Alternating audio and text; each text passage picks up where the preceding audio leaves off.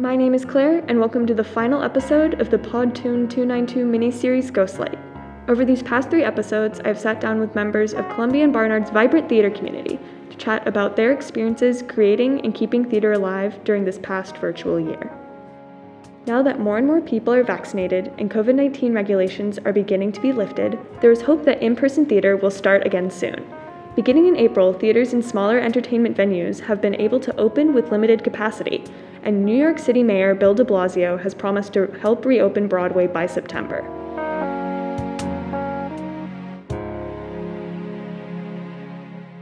As the stage lights turn on and the curtains rise once again, what can thespians and audiences hope for? Will the world of theater revert to the same competition and drama, or are there valuable lessons to be learned from this abnormal year? For this episode of Ghostlight, I tried to answer these questions and more by speaking with the president of the Columbia Musical Theater Society, Eliza Duke-Nugent. I'm Eliza. I'm the president of CMTS. And so CMTS, I will always call it CMTS, but it stands for Columbia Musical Theater Society.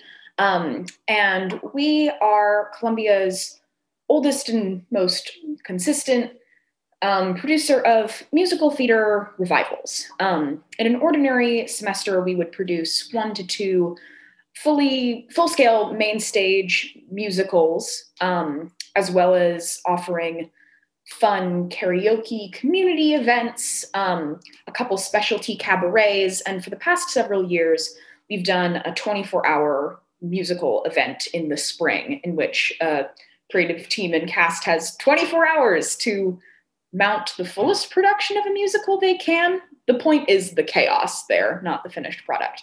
But yeah, that's mostly what we're all about. Awesome. So because the school year is online, what types of productions or events has your group been able to do that differ from what has been happening previous years?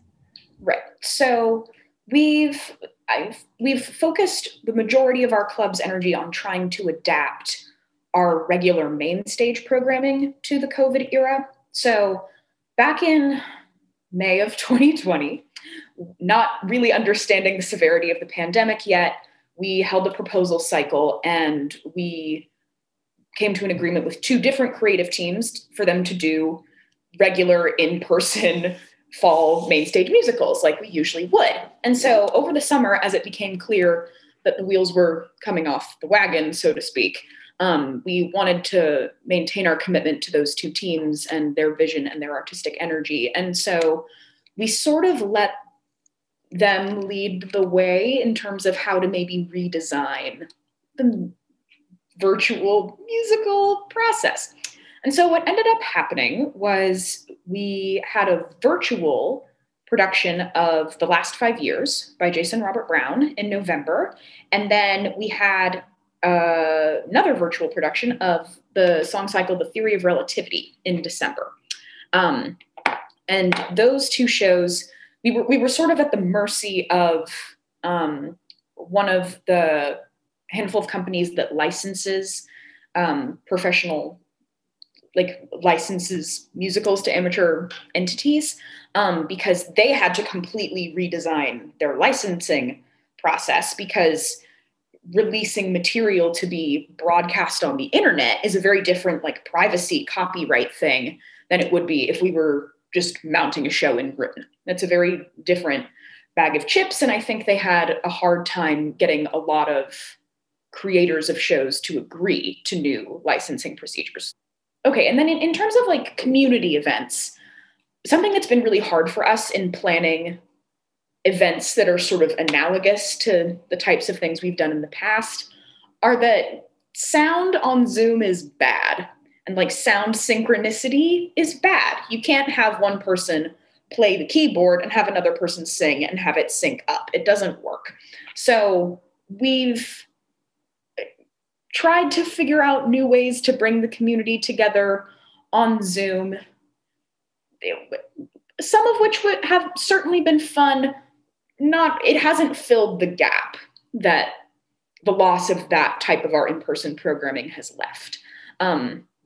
So that's been really challenging, but something I've been trying to remind the board, mostly as a means of reminding myself, is that this is a hard year and we're in a global crisis. And the more we can bring just like a little sprinkle of musical theater, and really, especially for our newer students, as much of a sprinkle of friendship as we can provide, that's what's really important. So I've been trying to set a tone of minimal pressure and like give it a good effort and see what happens. And if it doesn't work, it's not the end of the world. That's sort of what's happening. So because you've had this time of like figuring out the transition, finding out what you can and cannot do, moving to more cinematic, theaters are starting to reopen at like small capacity moving forward. And I know the Barnard Theater Department is doing like some of their senior theses and stuff are in person. So my I guess final question would be, what makes you hopeful for theater going forward? And what do you think your CMTS can learn from this year and take that moving forward into productions the next couple of years as things open up and we can join together in person to enjoy theater together? Because personally, that's what I enjoy most about theater, sharing, coming together for that. Absolutely. I am entirely in agreement. So I'm also a theater major, so I'm very familiar with what all the department's been doing.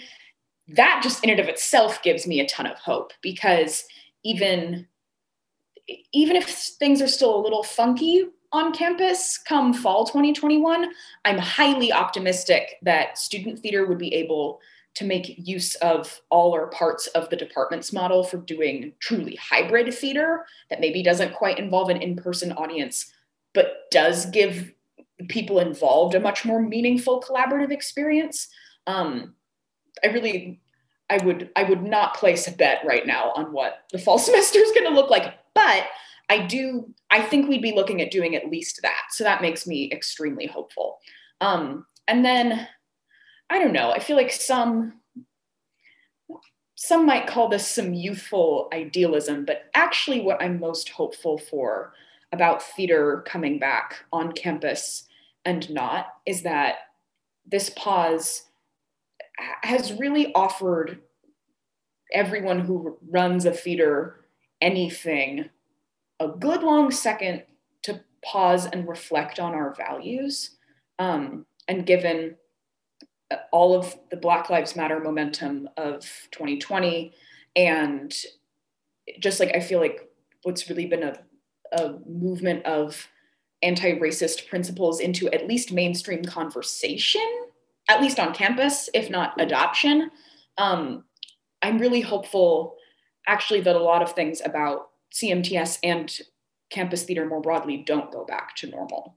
I would love to see groups really try to put structures in place to make auditions and interviews more accessible and to make the social spaces more open and inclusive, and to get the word out more and more effectively about just like how to become parts of organizations should anyone so choose. And so I've tried to pose some of those questions to myself and to our board. Given the COVID of it all, we really haven't been able to answer a lot of it in practice yet, but I'm really hopeful that as we all emerge out of this next year, that we can move forward, not back to what we once were. After talking with Eliza and other Columbia Theater groups, I reflected on what I want to see from the theater community moving forward. In some ways, I see a silver lining to virtual theater. I've been able to stay connected with my theater community back home through live stream productions that I can enjoy from my dorm room, which never could have happened in years past. But I know this isn't sustainable. There is no way to translate the energy of live theater onto a virtual stage. These conversations with actors, directors, and theater creatives solidified my belief in the necessity of theater. It is so important to share laughter, drama, and music with others. Moving forward, I hope we don't forget that. I'd like to thank Eliza from the Columbia Musical Theater Society for chatting with me. Even though this is the final episode for now, if you've had any theater experiences that have been your ghost light during the pandemic, I'd still love to hear them. feel free to email me at claire.schnotterbeck@columbiaspectator.com. Thank you for listening to Ghostlight.